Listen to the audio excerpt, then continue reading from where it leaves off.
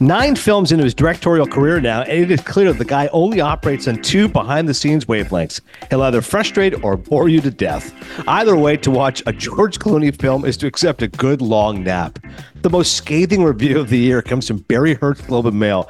Excellent work by Chris Cody finding that blurb. It's The Boys in the Boat, which is one of the 5 films that I'm reviewing this week here on Cinephile. Thanks so much for joining us. We have a great guest today. His name is John Ortiz. He's our wild card, longtime actor, Silver Linings Playbook, Carlito's Way, and he's in the film American Fiction.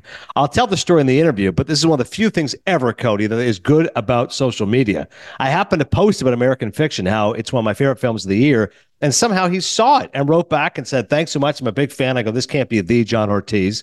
He says, "It is." And I said, "You got to come on my podcast." He goes, "I've never done a podcast before, but here's my publicist's information." We had him on. So who's never done a podcast at this point? Yeah, he's in his mid-50s. Like, John Ortiz has been around, man. The guy's, his career is pretty impressive. You may not know his name at first glance, but as soon as you see his face, you see his credits, go, "Oh, this guy's," there must have been a podcast along the way. So I'm thrilled he was with us. He tells, and I'm not, there's no hyperbole, Chris can back this up, an incredible Pacino story from Carlito's Way. It's fantastic. A little long, but he lands it. It lands. But I like that he even sells it by saying, "It's a little long." And I said, "No, you're going to tell it in its detail." He's like, "Okay, I'll tell it to you in full detail." I'm like, "All right, De Palma, Pacino, Espresso. You're going to love this story." He's also talks about American Fiction and why, spoiler alert, it's one of my favorite films of the year. This is always one of my favorite episodes of the year beyond the Oscars because I get to unveil my top 10. Cody messaged earlier and said, "Listen, whenever you want to tape this." And I said, "Well, I'm still working on my top 10. He goes, "All right, if you get done early," I'm like, "No, you understand. I'm poring over every word right now, like a college student cramming at the last minute. I've got to find the exact word. I know nobody else cares, but I've got to do this exact." And I was very Samson-esque in the way I was writing this. I'm like, "Yeah, nobody cares. Dude, just say what you like. Like, just say Killers of the Flower Moon. Everyone knows." I'm like, no, I have to write this a certain way. So thank you for indulging me. Before we get to that, devastating news came out. We record the podcast on Tuesday, and then it posts Wednesday. My wife always likes to be the first on these things, so she likes to tell me when someone dies right away. And she completely butchers his name, but just says Brower died. And I go, "What?" And she's like, "The guy you love from Homicide." I go, "Oh my God." Like, I was like, "I'm going to need a minute." Like, I was like, I have to sit for a second. Andre Brower, who, and it's always interesting, like when an actor dies, what they say, the headline reads, Brooklyn 999 actor and Homicide: Life on the Street, beloved actor dies. And I was like, apologies to Brooklyn Nine-Nine, which I've seen a few episodes. It's funny. I like Andy Samberg a lot. But I'm like, dude, if you watched Homicide, this is before Chris's time. I'm 45, he's 36. I was a teenager. My teenage years, I would watch Homicide: Life on the Street on NBC. And you watched 5 minutes of that show and you go, "This guy's clearly the best actor on TV." And no less than Bill Simmons, who, of course, I love listening to the rewatchables. This was maybe a couple months ago, but someone said, "Give me an example of how racism impacted actors." And he goes, if you ever watched, and he says, because if you ever watched the show Homicide: Life on the Street in the 90s, if you watched Andre Braugher, you go, "Okay, this guy's the next Denzel. Like, he's going to win Oscars one day. He's going to be unbelievable." And he was a great actor, but it's not a name, as evidenced by my wife's butchering of the spelling of his name, that everyone would know right away. If I say Andre Braugher's walking down the street, I don't think everyone knows. I think actor people know, obviously. But I'm telling you, man, he was remarkable. Everything he was in. Homicide, he played Frank Pembleton, who was a brilliant detective, caustic, not particularly likable. But Barry Levinson's show, Tom Fontana wrote it, adapted by David Simon. Everyone loves The Wire. David Simon wrote the book Homicide, which became the show, and then later, of course, did The Wire on his own. But apparently he died of lung cancer. Had no idea he had been suffering from it. Later earned acclaim of Brooklyn Nine-Nine, but I love his movies as well, including recently, me and Cabby discussed Get on the Bus, and we talked about how good Brower is in that movie playing a homophobic actor. He was also, and shame on me, because recently I completely torched Samson as usual, because my lists are better, about war movies, and I did not include Glory, which I was playing to the crowd, and Chris warned me, "You don't need to do this," but I was like, "No, I got to play to the crowd." So I put Tropic Thunder number 1, but if we're being honest, Glory is number 1. I mean, that's an unbelievable Civil War film with Denzel Washington, Morgan Freeman, Matthew Broderick, Cary Elwes, and Andre Braugher. And if you, again, I'm telling you, man, I know I was talking to Marcelo the other day.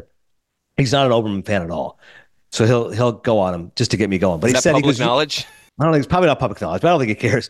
But he says, if you watch Oberman for 30 seconds, you're like, okay, this guy's clearly great at his job. He clearly was born to be a broadcaster. That's how I feel when I watch Andre Braugher. Like, this guy was born to be an actor. So I was very, very dismayed and saddened to see the news he passed away at the age of 61. So my thoughts and prayers to Andre Braugher. And over this holiday season, especially, it's tough, Brandon, on the holidays.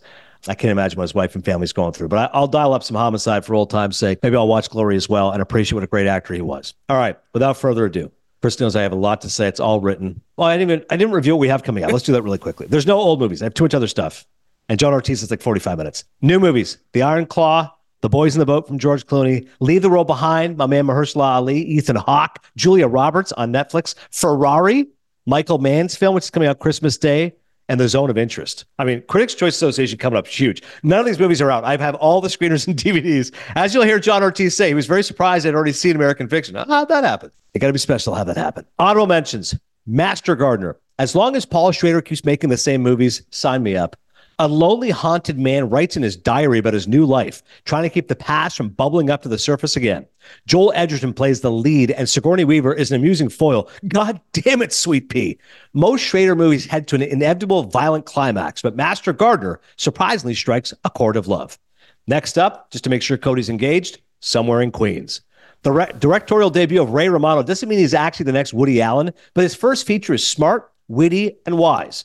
Semi-autobiographical in the story of an Italian-American father desperate to see his son get a college basketball scholarship, so much so that he begs his girlfriend to stay with him even after she's dumped his son and broken his heart. Romano is excellent in the dramedy, as is the supporting cast of Sebastian Maniscalco, cinephile regular, Laurie Metcalf, and the always fetching Jennifer Esposito. Notable quote, and you can listen to his interview with us, he's outside trying to talk his dick off a ledge, somewhere in Queens. Napoleon. You think you're special because you have boats. Ridley Scott's Napoleon may play fast and loose with the facts, but it's a rousing epic of the Frenchman played by Joaquin Phoenix, who was successful at war, vanquishing his enemies, but had much less success taming his beloved Josephine, played by a wonderful actress as well.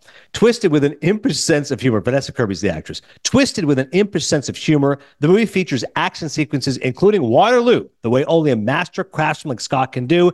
And don't do what I did, folks. Don't watch it on your phone. Watch it in the theater. Dream Scenario. Clearly inspired by the gonzo imagination of Charlie Kaufman, Dream Scenario sputters at the finish line, but gives Nicolas Cage an inspired performance with shades of his unforgettable work in Kaufman's adaptation. A random, nondescript man starts showing up in people's dreams.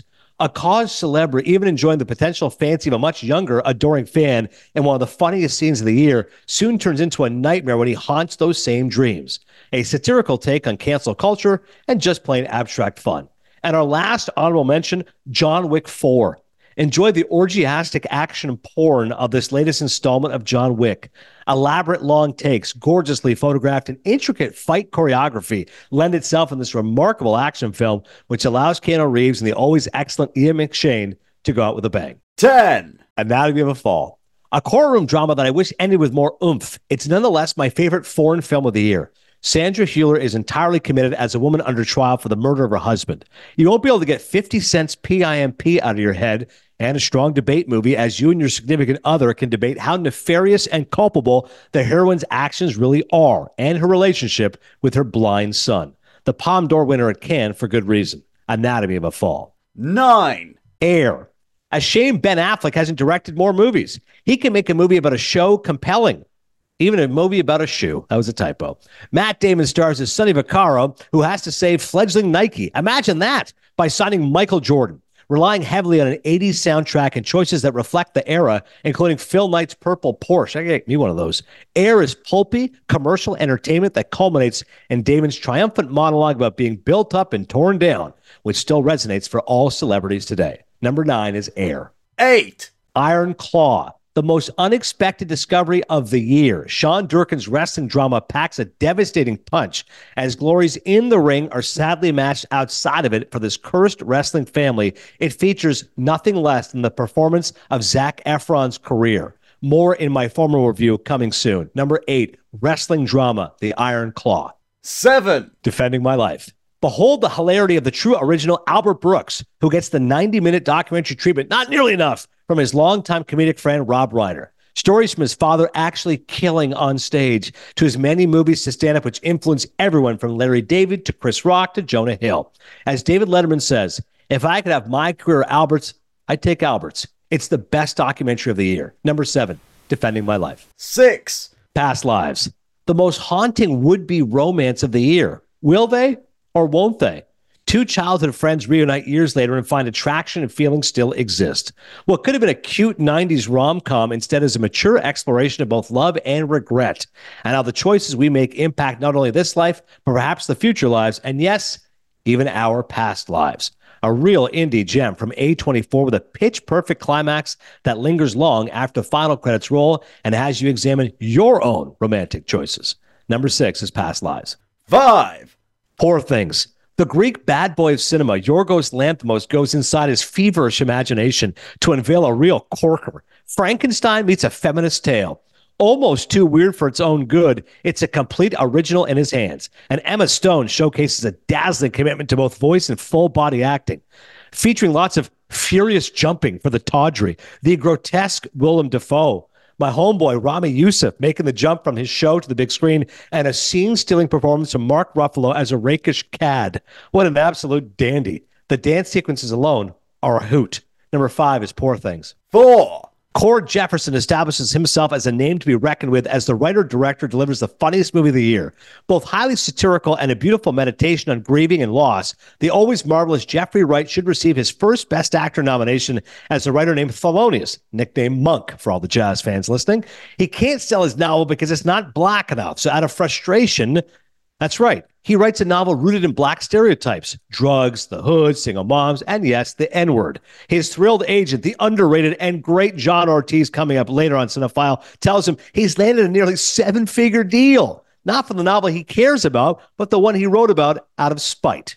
Sterling K. Brown is hysterical as his gay brother, and Tracy Ellis Ross tells the best Roe versus Wade joke you could ever fathom. Number 4 is American Fiction. 3. Oppenheimer. Christopher Nolan's magnum opus. The uber-talented auteur was inspired to tell the complicated story of Oppenheimer, the father of the atomic bomb. Amazingly, the film grossed nearly $1 billion worldwide, despite the fact it's a talky, densely plotted biopic of a tragic figure. No less than 3 Best Actor Oscar winners show up for camera. That's right, Rami Malek, Casey Affleck, and Gary Oldman. Get that crybaby out of here. Oldman's played everyone from Winston Churchill to Harry Truman, and Nolan again shows his craft and finesse in telling a story that engages critics and audiences alike. Most notably, the cinematography and sound design are perfect. The ending is reminiscent of what many consider the greatest movie of all time, Citizen Kane, with a secret finally told. Number 3 is Oppenheimer. 2. The Holdovers. A masterclass from Paul Giamatti, who seems destined for his first Academy Award nomination for Best Actor and a resounding return to form for multi-hyphenate Alexander Payne. In a role written for him, Giamatti plays Paul Unum, a man who smells like fish, who's ocularly challenged, a curmudgeon and misanthrope with a slew of scathing one-liners who keeps his boarding school students online. When one of the kids is forced to stay at the school over the holidays, the excellent Dominic Sessa, Hunnam undergoes his own personal journey of discovery. Divine Joy Randolph is the heavy favorite to win the Oscar for Best Supporting Actress, and for good reason. Playing a grieving widow, she gives the movie dramatic weight as a woman hard-bitten, twice shy, but still capable of empathy. A bittersweet ending that won't leave a dry eye to any viewer with a heart. Number 2, a perfect movie for the holidays, The Holdovers. And now Adnan Verk's number 1 film of 2023. Killers of the Flower Moon. A monumental piece of work from America's greatest living director. Martin Scorsese details the tragic tale of what happened to the Osage in the 1920s as devious white men led a murderous plot enveloped in greed. Marty brings his 2 favorite leading men to his latest opus. Leonardo DiCaprio with his jutting chin and busted up teeth, an easily gullible moron in love with his wife but also mad about the moolah.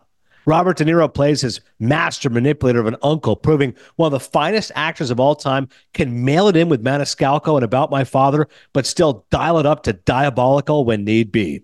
And Lily Gladstone is nothing short of a revelation, conveying so much by saying so little. The wife of Leo's Ernest, witnessing the sad destruction of her entire community. Jack Fisk's production design, Robbie Robertson's score, Rodrigo Prieto's cinematography, all combined to give Scorsese another instant classic, one which many believe, as do I, it's the best picture of the year. Number 1 is Killers of the Flower Moon. Hold for applause. Hold for Damn good applause. list. Damn good Do you list. like that list, right? Now, of that list, you saw...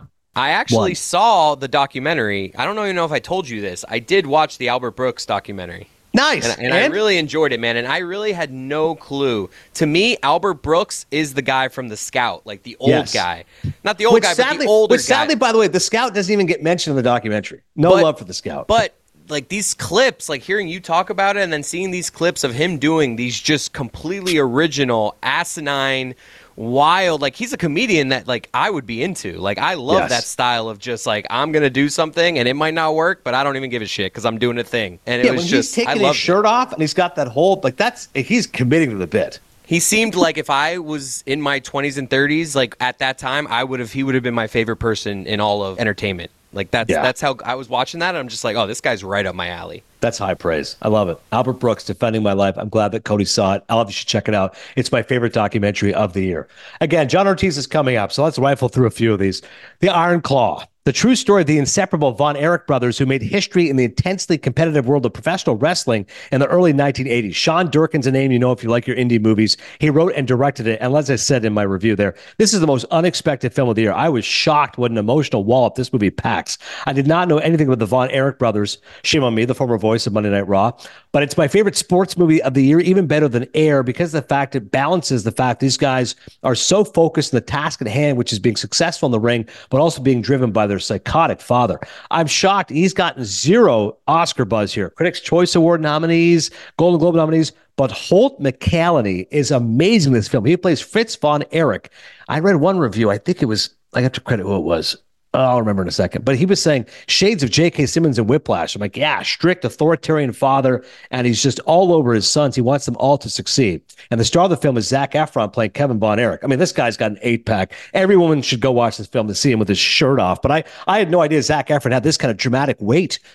He's excellent in the film as he's got a close relationship with his father. He wants to seek his approval. He wants to be a success in the ring, but he's being driven very hard by this dad who's borderline psychotic. Jeremy Allen White is also in the film. Everyone knows him from The Bear, which is a huge hit on Hulu. He plays his brother, Kerry Von Erich. He's also excellent in the film.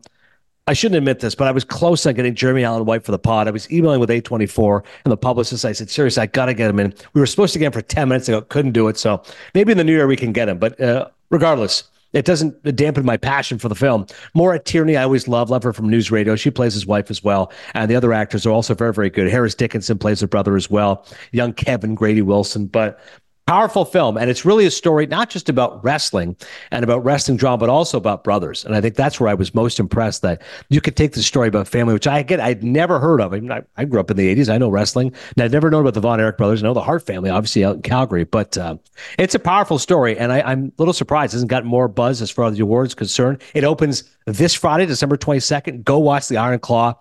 Owen Gleiberman's one of my top 5 favorite film critics. His blurb was amazing. A perfect movie for this moment.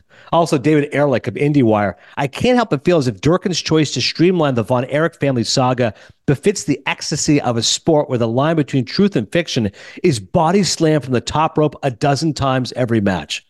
Ehrlich's a good writer. I don't really understand what he means by that. Karen James, BBC.com. Despite its committed and physically bulked up actors, I got to tell you right now, I mean, these guys look in great shape.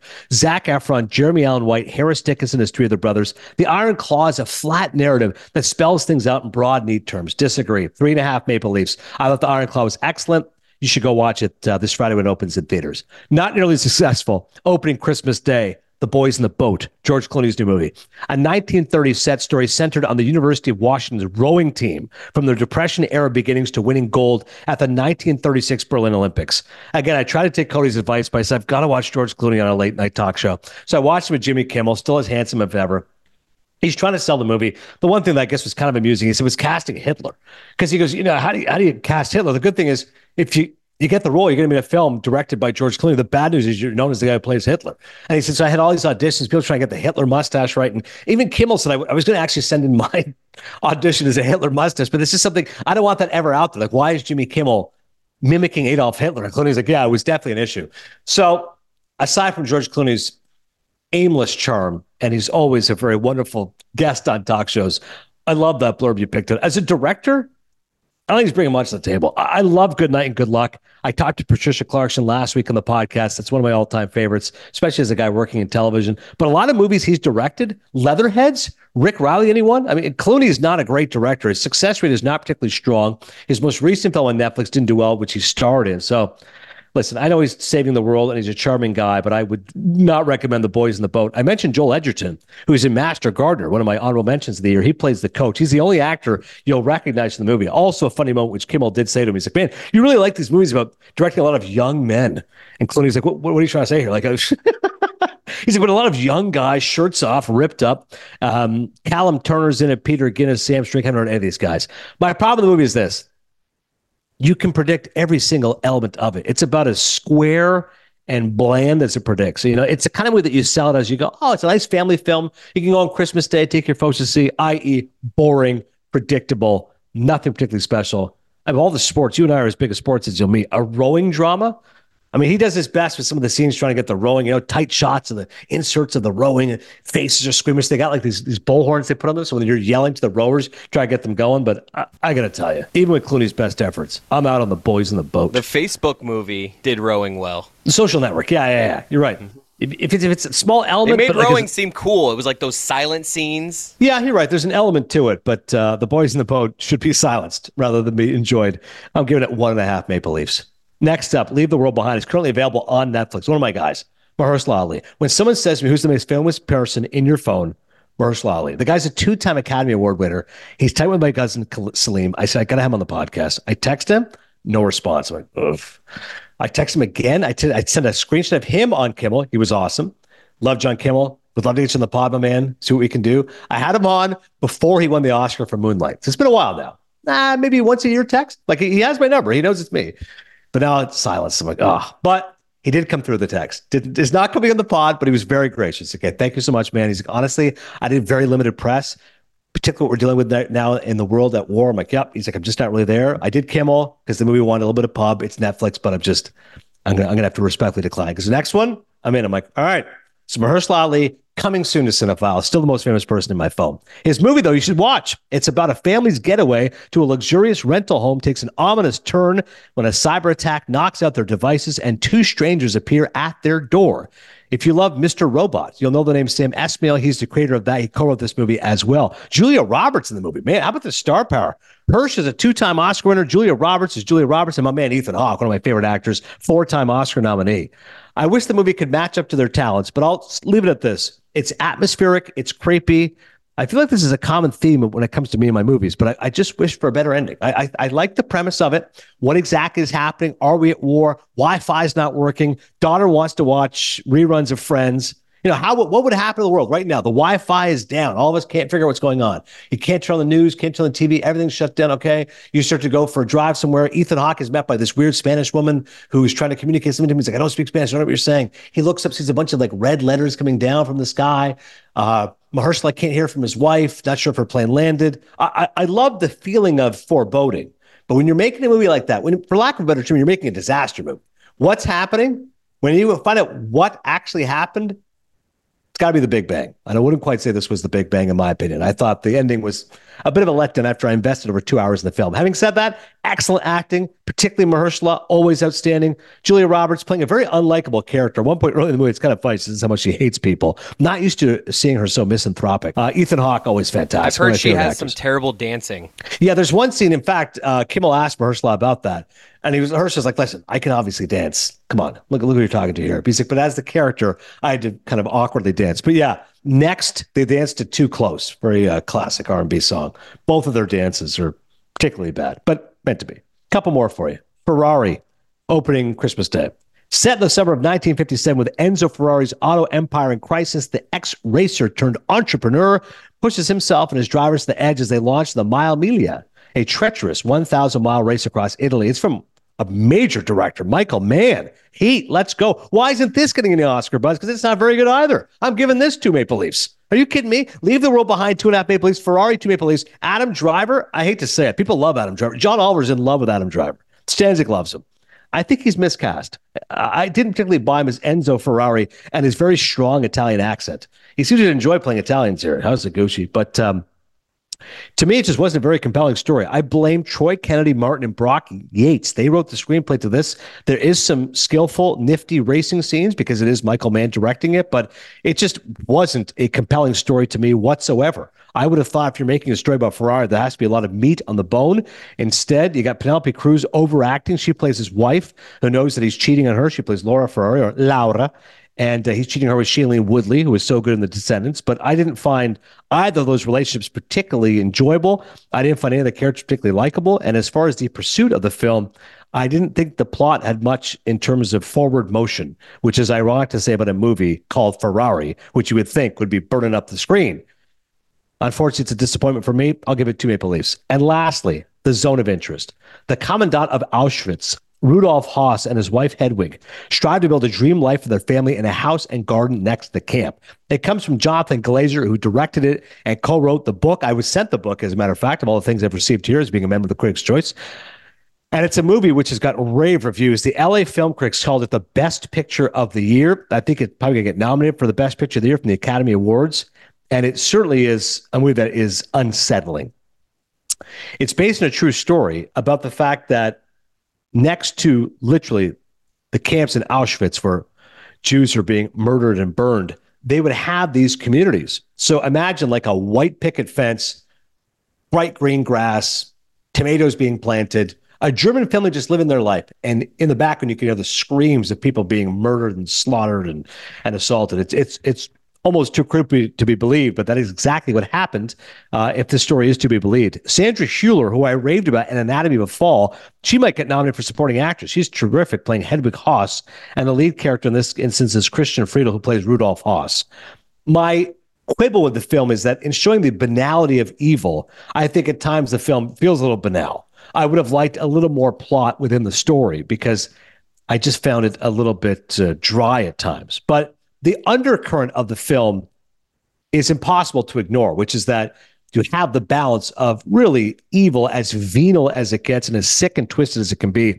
And yet people are trying to live just a normal suburban life. They're just raising their kids. You know, there's a familiar domestic dispute about the fact that the husband has to leave for work. Where's he going for work? Oh, Hitler is transferring him, actually. And that becomes a problem with a husband and wife. So I can see the allegory he's making, that a story like this could still happen today. But I'm just saying, as a film, as quote unquote entertainment, it didn't always hold my interest. That's why I'm giving it 2.5 Maple Leafs. Having said that, Glazer certainly is a terrific filmmaker, and it's definitely a movie that will stay with you. There's no doubt about that.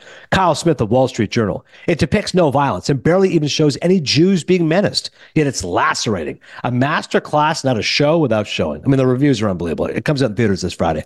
Jocelyn Novak, Associated Press. In his meticulous and harrowing film, The Zone of Interest, writer-director Jonathan Glazer has found a way to convey evil without ever depicting the horror itself. But though it escapes our eyes, the horror assaults our senses in other deeper ways. And Richard Brody of New Yorker. The filmmaker appears to want it both ways, to make subtle allusions that are given meaning by vehement jolts to avoid specifics while pounding out generalized emotions. All right, those are all your reviews. Once again, to recap, The Iron Claw, I'm giving 4 Maple Leafs. I think I said 3.5 earlier. I'm going 4. Screw it. The Boys in the Boat, I'm giving 1.5. Leave the World Behind, 2.5. Ferrari gets 2, and The Zone of Interest gets 2.5. Now it's time for a 4 Maple Leaf cast.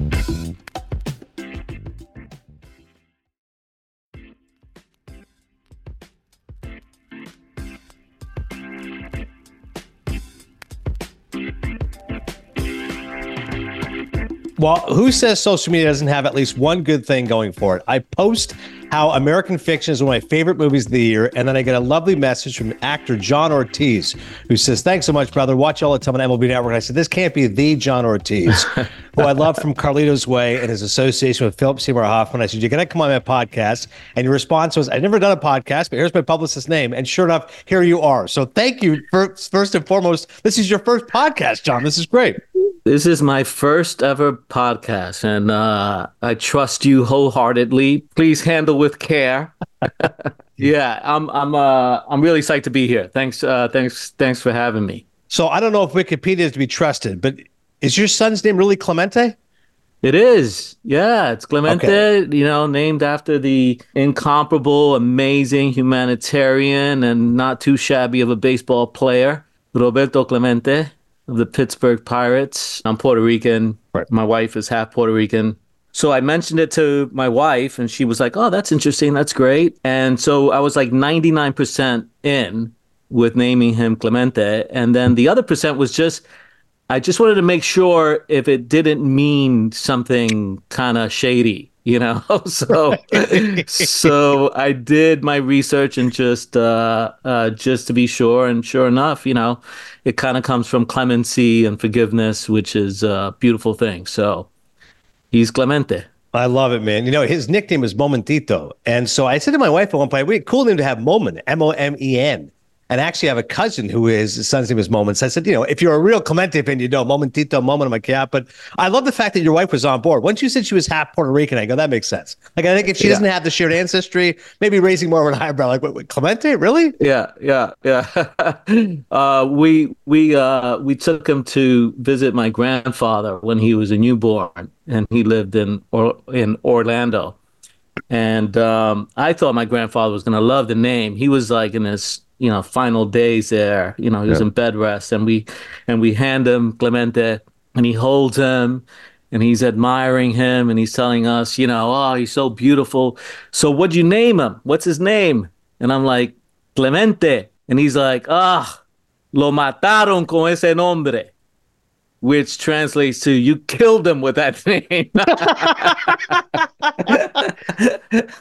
My producer, Chris Cody, is nodding as well. Chris, you think that's too much pressure to put on a kid, right? You're calling him Clemente. It's like calling the kid Mickey Mantle. Mickey, Babe Ruth. And Chris, I actually cursed him because when it comes to baseball, at least, because he's not as into it as I am. But that was going to be my follow-up. That happens sometimes, too. You give a kid a sports name, and all of a sudden he couldn't care less about baseball. Like, what do you mean? This is my heart and joy. Doesn't care. Yeah. He played 2 seasons of Little League, and he was like, that's it. But luckily, he's a good kid. He's a senior in high school, and he wants to be a pilot. Oh, so wow. He's flying planes right now. He just took his first solo flight a couple of weeks ago, and I was nervous Nelly. And but he did all right, and that's what he wants to do. He wants to be a pilot. But this is bringing the story full circle. Clemente, of course, tragically died in a plane crash while giving humanitarian supplies to Nicaragua. So you know what? The name actually really fits now. This is pretty cool. Yeah, I hadn't thought of that, but you're right. All right. American Fiction. Brilliant. I have it my number 4, my top 10 movies of the year. I have it as the funniest comedy of the year. It's the best satire I've seen in a long time. I think Jeffrey Wright is so great because he's one of those actors. Every time you see him, you go, this guy's great. And I see him in a lot of dramas, but to see him doing comedy, Your Scenes Together, for those who don't know, haven't seen it, John plays the agent. And basically the story is Monk has written a novel which nobody wants to read because it doesn't have the true black stereotypes. So he writes one with ebonics and the N-word and single mom and drugs. And you, classic agent, call, hey, I got great news. We got 750 grand. It's not for the novel you care about. It's the one that, the trash novel. Whatever, it's all working good. What inspiration did you take for that role? Are there agents you've known like that? Is there someone that you kind of drew on for inspiration? Yeah, a few. I've met a few, so I grab a little here and a little there, and it kind of all adds up. But honestly, with this one, I didn't have a lot of time to do my research, which I love doing. I love like digging in and going through the weeds with the character, especially if they have like a job that I know nothing about. I actually played a horse racing trainer once, and I'd never been to the track. Wow. And once I found out how foreign the world was to me, I found the trainer that the character was based on, convinced him to let me work there. And I worked for a good couple of months from 4 in the morning until 10 every day, just to learn it. So I love that stuff. But with this guy, luckily I had some experience with agents. But I didn't have a lot of research, and we didn't have a lot of rehearsal time. In fact, I knew Jeffrey from years ago back in New York doing the theater. So I've known Jeffrey for over 20 years. So that was a blessing. But in terms of the script and, going over the dialogue and that stuff, we didn't have time. And so I leaned heavily on the personal connection between the agent and his client, and that's something that I've been with my agent for like, I don't know, 15 years. I've been with my manager for 25 years.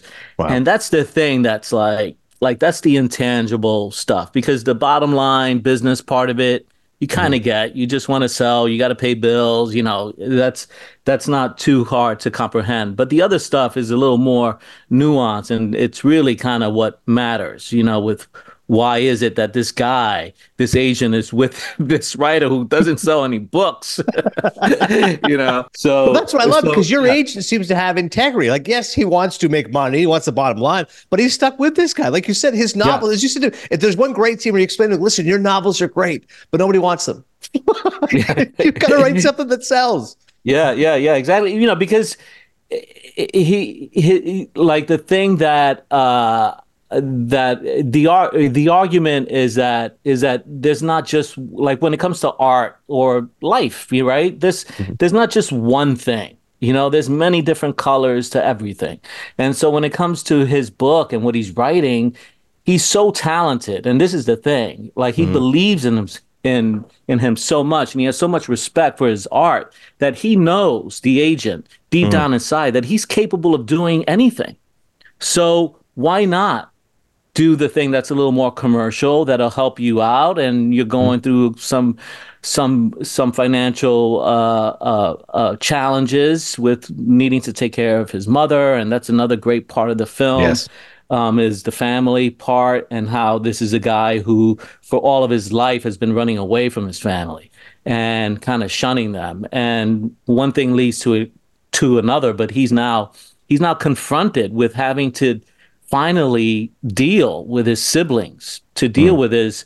with his mom, who's facing some real health problems, and which translates to money problems. So he's got to sell this book. We have to make a deal. So why not? Like, you're capable. And on top of that, and this is where the comedy comes in for the folks who don't know, Mhm. he doesn't have to put his name on it. Yeah.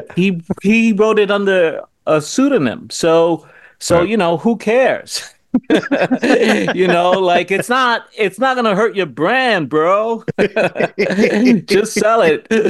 And but the comedy comes in, of course, when he's got to actually put on the persona Yeah. of this made up fictitious person that apparently wrote this book.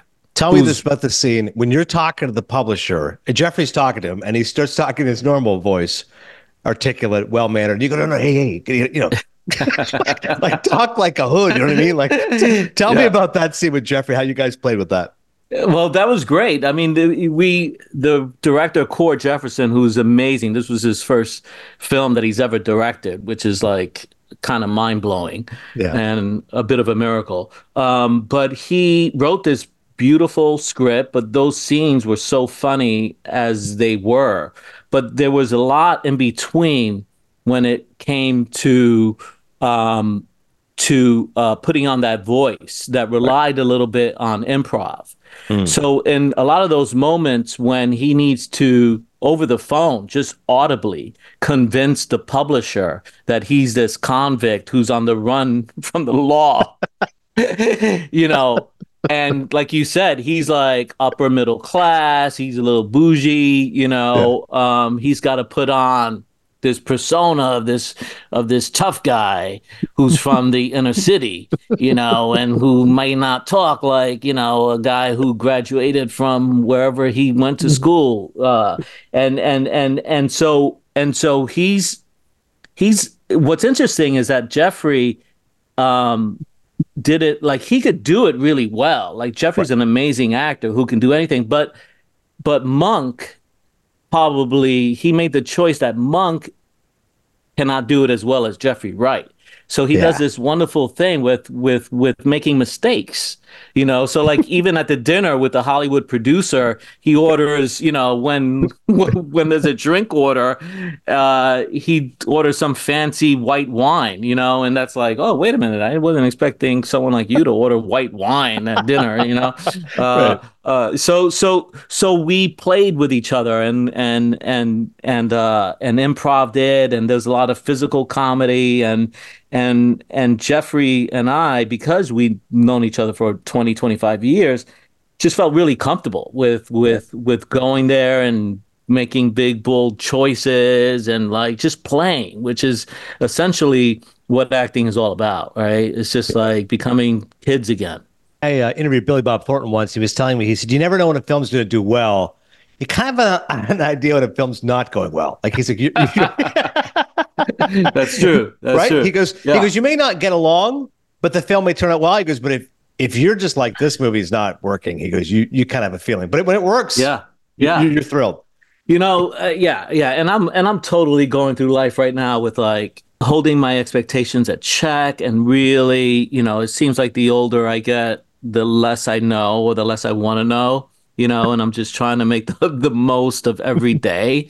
And with what we do, you really don't know. I think the opposite is also true. Like when you have something that may not feel so great, because of whatever reasons, mostly is tied to your own insecurities and your own shortcomings. It turns out to be not as bad as you thought, and it's just made up little crises that you put in your brain. Yeah. It's like, dude, that wasn't terrible at all. You're being too hard on yourself, or you're being too hard on others. It's actually kind of really beautiful.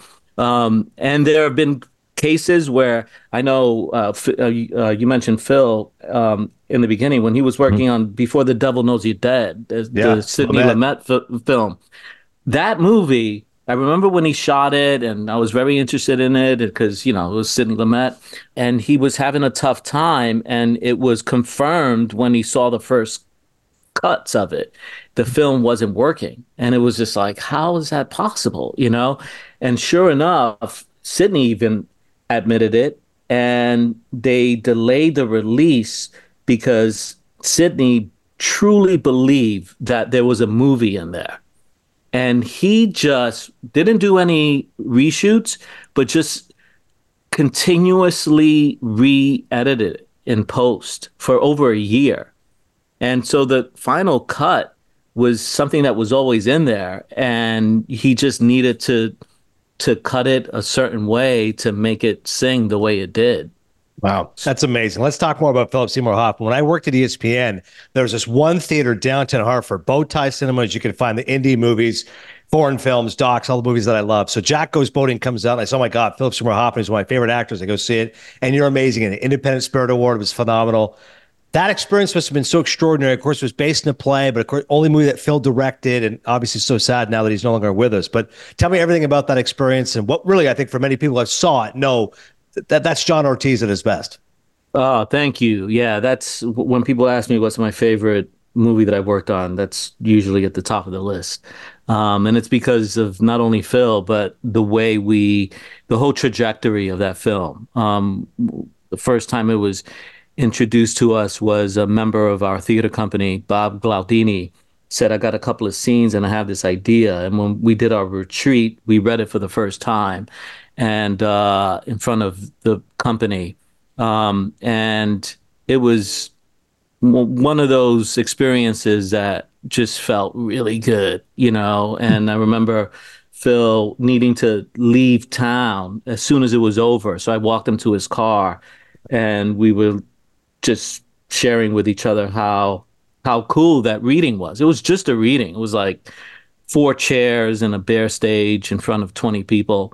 But we were really jazzed about it. And right before he gets in the car, he turns to me, he's like, he says, that was fun. I really love acting with you. And those characters were best friends, And in fact, there's like, they're my character's married. I'm trying to hook him up with this mutual friend. And so there's two love stories there, but then there's the third love story of just male friendship. And so it was like really deep for us to pursue that. And then the writer finished the play. We had a run of it in New York, and it was probably the only play that the theater company did that actually made money. Wow. like we're lucky to break even, and that's why we do it. It's a not for profit. It's about just doing it.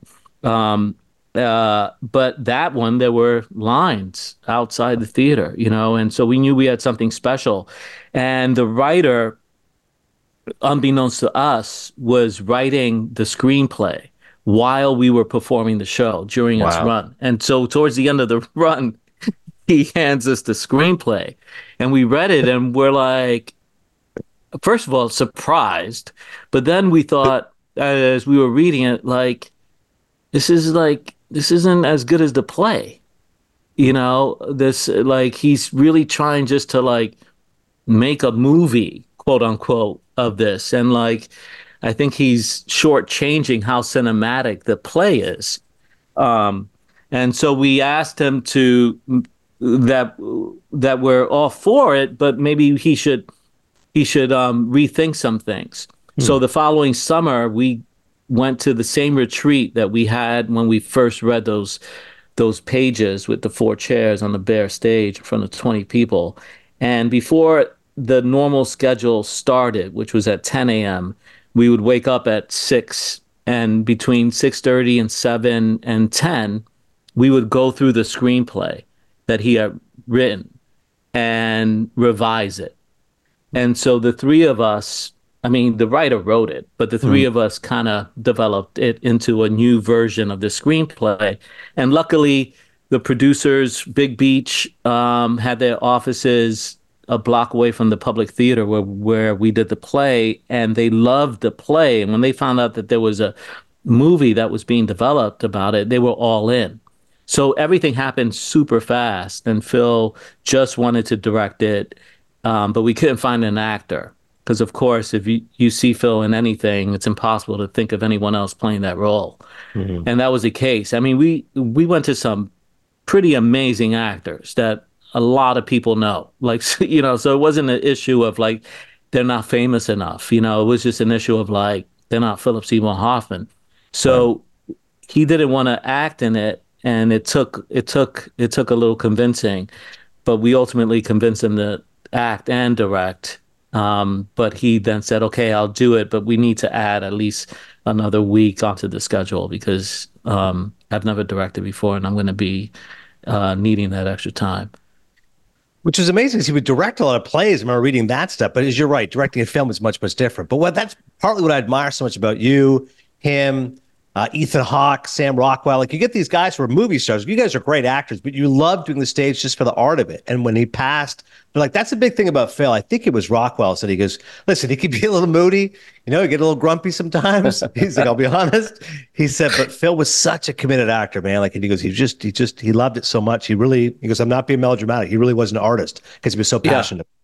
yeah. I never met anyone who was so unrelenting and uncompromising when it came to the pursuit of truth. And that's something that is, I guess, easier said than done. But like when it comes to like being 100% committed to being honest Yeah. when you're acting, especially and in this business, when push comes to shove, it's really difficult, and you just kind of take whatever you can get, and it's just like the clock is ticking, and it's like, all right, that's good enough. With Phil, nothing was good enough, but like excellence. And he was like I said, he was truly uncompromising when it came to it. And that's where Sam Pauly got the moody part from, because it ain't easy. I can keep you all day, but I'll get you a couple more. Carlito's Way. Let me take you back to 93. I mean, that's one of the great gangster movies, a great Pacino movies coming off the Oscar, playing a Puerto Rican, Carlito Brigante, Sean Penn, unrecognizable as Davy Kleinfeld. He's so funny. What are your remembrances of working with a legend in Brian De Palma and a legend in Al Pacino? Oh man, that was my feature film debut. Wow. Didn't know that. It That's amazing. it started there, and then it all went downhill from there, my friend. Here we are 30 years later Here talking we to me. are in my garage. Nah, it was. I mean, I was like a kid in the candy store, as they say. I was so stoked. Pacino, De Palma, Sean Penn, and I felt so excited, lucky to get that part. And I got a million stories about it. I'll try to keep this one short, but it's not too short No, of a take your story. time. Take your time. But it's It's my death scene. And Pool hall. there's the pool halls, my final shot, right? That you see the character. And it's the final shot is a very complicated crane shot that starts with Pacino, Calito Brigante, in the bathroom. And he's got the famous, all right, I'm I'm in here. reloading. I'm Here comes the reloaded. pain. Yeah. You want to play big time? You're gonna You're gonna die big die big time. time. Right. It Yeah. starts it starts tight on him with that, and Yeah. then he kicks the door open, and you see in the background a body lying in a pool of blood, and that's me. Right. And the camera pushes in on that, and he, as the camera almost discovers the body and pays his respect to his dying cousin. Right. Well, I was drinking coffee all day, and we shot that at like 8 o'clock at night. And the reason why I was drinking coffee all day because I had prosthetics, and I needed to, after working till 11 o'clock at night or midnight, be on set in less than 6 hours. So I Mm. had like 3, 4 hours of sleep so that they can put all this makeup on me. And that was happening for a good 3 days. So this was the last of the third and final day of this schedule. And I was just like, I was 23. I thought I could do it all. So I wasn't really, taking care of my body the way I probably should have. So I was relying a lot on caffeine to keep me up. And he also needed to be very energetic. And he's the young, Yeah. innocent guy, and the kid. So when it comes to that shot, as the camera is pulling in tight on me, and it's a super close up of me, Brian De Palma would yell "cut" right before Pacino's final line, which is, "You said there were friends. There are no friends in this business, primo." And I would wonder why he was yelling "cut" so often before that line, and found out that after the fourth time he said "cut," and it's a complicated setup that would take a good 15, 20 minutes to do.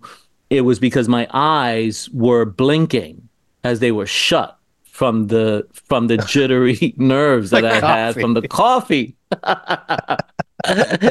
Dude, so I couldn't keep him shut. And Pacino realized this after Brian De Palma told him, "You know what? We're gonna alter the shot. I won't go down on him. I'll just stay tight on you, Mm. and you could just say the line." Because not only was it getting late, but Pacino had to catch a flight to LA for the Oscars. Oh my God. It was the weekend before the Oscars. And Pacino, when he heard that, because I'm lying on the pool and I'm not moving. I can't move. I'm in all this fake blood, right? So I'm just Mm. lying there, and I'm kind of like really nervous. I'm like, man, that's my moment. I'm gonna be fired. They hate me. I suck. I can't keep my eyes shut. I'm just supposed to be playing dead, and I can't even do that. All those things are, and that's not helping. But I'm very curious as to like what other people are thinking, and this is my first movie, and so I heard that and I was just like, oh man, it just killed me. And Pacino says, "You know what? Just clear the set and give me 5 minutes." And De Palma's like, "What?" And he's like, "Yeah, just I want everyone out of the room." And so the whole crew leaves, and I'm just like, I guess I should get up from this pool of blood I'm in. So I'm starting to like move to get up, and he's like, "No, Johnny, stay." And I'm like, "Okay, yeah, sure." And he's like, "Yeah, I just kind of had enough with these guys or whatever. I, I think I just need an espresso. I'm gonna order an espresso. Do you want an espresso?" And I'm like, "It's the last thing I want, bro." But it's Al Pacino offering me an espresso, and it's just me. I'm Yeah. like, he's not offering an espresso to anyone else but me. I can't say no. So I'm like, "Yeah, sure, I'd love an espresso." So he sends out, and like everything from my perspective with him and that whole experience was like the most amazing thing. Like it's the coolest thing, like anything Yeah. that anyone said or whatever. So like him asking his assistant to bring him espresso, I thought was like, what? It doesn't get cooler than that. Hmm. Like you just order espresso and in 5 minutes and espresso comes. So 5 minutes later, an espresso comes. But I'm now thinking, I hope he's not holding this all up for me because he's got a flight to catch and all this, right? I'm like worried about his itinerary to get to the Oscars. But I'm trying to be cool, right? Because I'm having an espresso with Al Pacino. So I'm there, I'm just like trying to fake it. I'm trying to suppress all of these crazy, wild thoughts I have and trying to be cool with him. And just like, I don't know what was said between us, but we had this espresso and he cleared it all up and he asked his assistant to bring the crew in and they all come in and we do the shot again. And the whole timing works out. I reloaded, the camera pushes in, and my internal clock knows when I'm going to hear Brian De Palma very angrily yell cut. And it's getting to that moment, and it's getting to that moment, and it's real quiet, and it doesn't happen. And it continues, and we push past that moment, and I hear Al Pacino breathe, and then he utters those lines, and then he does something with my face, but there's some contact there. And I'm like, holy shit, this is happening, but don't get too excited and blink your eyes right now. And he goes, and they yell, cut, and De Palma says, we got it. And everyone applauds. And then the last thing I'll say is I'm still lying there, and everyone is sending, is giving Pacino his good wishes and wishing him luck for the Oscars and all that. And I see him in the distance as he's leaving the room, and I'm still lying down. And he turns around as he's walking out the door. This sounds like a scene from like Field of Dreams. Like literally, Ray Liotta is walking off and he goes, "Hey, rookie, you were good." He says it to Moonlight Graham, the Burt Lancaster. Yeah. Go ahead. Yeah. Well, he's almost out the door. He turns around and he tells everyone, if I win them both, I ain't coming back. And he just leaves. And I was like, that guy is the coolest human being in the history of the planet. Because of course he was nominated for Best Actor Cinema One, but also supporting actor Glengarry Glen Ross. If I win them both, I ain't coming back. Yeah. Great story. Actually, was it Dick Tracy? No, Dick Tracy was the year before. He was in. Oh, okay. All right. Yeah, all right, the double nominee was Adnan Glengarry. knows his Pacino. No, Yeah, I'm impressed, man. You know your movies. Well, I saw that post on social media, and like I've known you from the sports world, and I'm a huge sports geek, and then I thought, because I have actor friends and movie friends that don't quite know about American Fiction yet. It's still a relatively small film, and so when I saw that you saw it, and then I was like, oh wow, this guy's a real deal movie guy. I was super impressed. So it shouldn't surprise me your knowledge of Mr. Pacino. No, I appreciate it. Calling him a real deal movie guy is better than anything you could say about baseball with him. Like you just made his week. Yeah, the baseball stuff I've established for 20 plus years. The movie credentials, John, if you can know that. It's funny. I remember Entertainment Weekly had a cover after it said Pacino's Way when Carlito's Way came out that fall. And they said when he won the Oscar, he got a standing ovation on the set when he came back. So that all those memories stand very fresh. Yeah. I actually was there. I wasn't scheduled to work, but I went to the set that day. It was a night. I think it was a shoot. It was at night. It was raining and stuff. Yeah. It was raining. They had rain machines, and there was this bar I used to hang out at, and it was a couple of blocks from the set. And I walked over there, and so I was there. And what was cool is that I didn't infiltrate the center of it all. I kind of stayed but he saw me from across the street, and it was so cool. He actually he actually waved at me and said, "Hey, Oh. Johnny," and I'm like, "Hey, congratulations." Do you have any I'm espresso? but I'm 100% with you. You couldn't have turned that down. Like it's either risk the ire of Brian De Palma or say no to Yeah, Al Pacino. I'm like, no, I'll yeah. have to risk it. De Palma fires me. That's fine. I'm not going to say no to Al Yeah, Pacino. yeah, of course. So you said that American Fiction is like in top four. What are the other three? So I've got Killers of the Flower Moon at 1. I've Great got film, the huh? hold. Oh my God, Scorsese, another level. Amazing. I've got the Holdovers at 2. I Haven't love seen that one. Giamatti. He's amazing. Yeah, Number yeah. 3, I have Kane. Oppenheimer, Oh and number yeah. 4, and number 4, I have All American right. Fiction. I got Poor Things at Nice. 5, which is also just bizarre Poor beyond me. Things is yeah. That's a pretty. I love him as a filmmaker, and that one Yes. he's taken to a whole other level.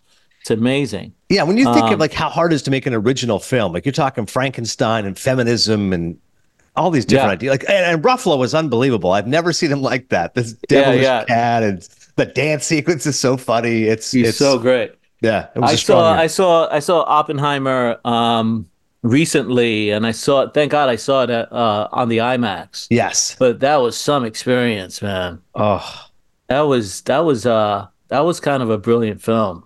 yeah. It's definitely been a Um, strong year for movies. That's the biggest thing I'd say. People say, "Oh, what do you watch on TV?" I said, "No, I still love movies. The yeah, podcast is cinephile, and movies are still, as you said, if you can watch it in that environment in the theater, no phone on, locked in, it's the yeah, best." yeah, Yeah. yeah, yeah, yeah, absolutely. And I'm so excited that American Fiction is only available in theaters because it's it's Yes. it's it's kind of special to watch it for With an those audience. reasons. Like, Yes. yeah, and I think a big part of it is about community, and family, and there's so many different things happening, and of course laughter, and there's nothing like being in a room with like a crowd of people laughing. It's awesome. All right, last thing. I got to tell you my Pacino story now. So he came to Connecticut and Joy Behar interviewed him, of all people. I'm like, listen, I should be giving my left arm here to interview him. Like, I know everything about Al, but it's Joy Behar, which is fine. So they do the hour and a half of stories. It's always the same story. Hey, where did Hua come from? And, how did Coppola cash in The Godfather? And, the same stories he always tells them, but they're always funny. Scarface, he burns his hand, De Palma, blah, blah, blah. Anyways, it's 250 if you just want to listen to Al, but it's like 500 if you want to meet him. So obviously I said to my wife, no, we're paying the 500. We got to meet him. So as we're waiting in line, the woman in front of me is like starting to hyperventilate. And she's like, oh my God. I go, no, I know. It's Al Pacino. Like, trust me. I'm right there with it. She's like, no, I don't know if I can do this. And I was like, yeah, no, listen, we're all Uber fans, obviously. Like, take it easy. It's all right. And she goes, no, look. And she shows me her calf.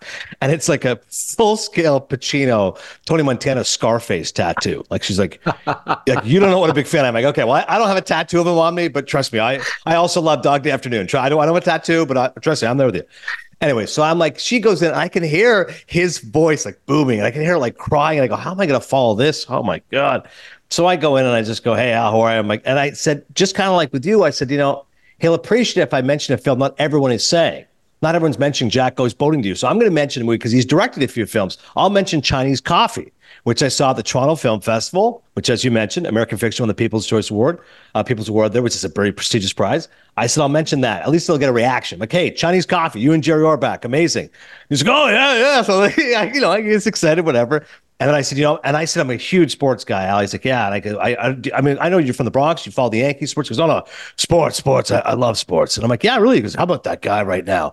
And it was during the NBA Finals. And I go, Steph Curry. He's like, oh, yeah, he just glides. And the way he said it, same as you, I go, he's the coolest guy ever. Yeah, Like, yeah, yeah. That's he awesome. just glides. He just glides. Yeah, So yeah. you got paid to work with him. I had to pay for that experience, but it was still amazing. This was Yeah, amazing. man. John That's Ortiz, awesome. I love your that. first ever podcast. Thanks so much for doing this, man. I feel like we could go to a ball game together and do this all day, but I'm respectful of your time. Everyone, go see American Fiction. It's a brilliant film. John's brilliant in the movie. And I hope this is the first of many podcasts. And who is your baseball Yeah. team, obviously? The Yankees. The Yankees guy. Well, you Yeah. got Juan Soto now, so you should feel Oh, pretty good about man. that. He's a That- stud. What a great fit, right? Left-handed power hitter. I mean, as soon we as I really saw it- needed a lefty. That short As soon as I porch. saw him put the Yankee hat on, I go, that is like truly born to be a Yankee. Like Yeah. Soto, Judge, back to back. I'm like, that's going to be a good time in the Yeah, Bronx. yeah, that's awesome. Well, hopefully, I'm hoping I have a pretty exciting year. So I got a couple of other projects coming out. Yeah, let us know what else you got going on. Feel yeah. free to pub. What else do you got? Well, I have a Apple series coming out called Bad Monkey, Okay. which I'm really excited about. Vince Vaughn is the lead in it. I play his best friend. Nice. And it takes place in the Keys, and it's just really kind of dark humor, like really out there, eccentric characters. Where he plays a detective who's just goes on these crazy cases, and his life is kind of falling apart. And Vince is just amazing in it. And I'm finishing up a project which was cut short because of the strike, but we're gonna go back next month to finish it up for Netflix called Nice. Madness. Yeah, Okay. and that's with Coleman Domingo, another actor Rustin. who's Jeez, he was great in that movie. wasn't he? Oh, Yeah. Well, Coleman plays the lead in The Madness, it's called, okay. and that'll be out probably in the fall. Last Clemente story I have to tell you. So Tim Kirchin, my dear friend, of course, from ESPN for many years, he does a list. So you reminded me when you mentioned Poznanski's top 100. So Kirchin did each number, who's the best number of that player, right? So number 5, the greatest ever is DiMaggio. Number 7, Mickey Mantle, etc. So he said the most contentious one, the one he received hate mail. People were furious. 21. He picked Warren Spahn. And he said, Warren Spahn has the most wins of any left-handed pitcher in baseball. He's 363. I said, Tim, how do you not put Clemente? He goes, every Puerto Rican will never speak to you ever again. Thanks for telling me that, because if I ever run into him, that's the first thing I'm going to say. Like, just Warren light him up. Warren Spahn, come on. Yeah, sure. All right, fine. But come on. Oh, it's going to happen one day. Bad Monkey, The Madness, and of course, American Fiction right now in theaters. John Ortiz. This was awesome, man. I can't thank you enough. This was great. Yeah, I had a great time. Thank you. And I look forward to seeing you on the Diamond one day, or back here and talking some more movies with you. Yeah, we're either going to have you on MLB Network or we're going to be at a game together, but this is going to happen now. I love it. Sounds good. All right. Awesome. Take care, guys. Thanks so much, John. Be well. Thank you. Thank Bye-bye. you, John. Take care. Thanks, Chris. Take care. Happy holidays. You too, happy man. holidays, man. All right. Thanks once again to John Ortiz. He was amazing. I got to go watch a Yankees game with him, or at the very least have him on MLB Network. Have him come to the studio. Him and Clemente. It'll be great.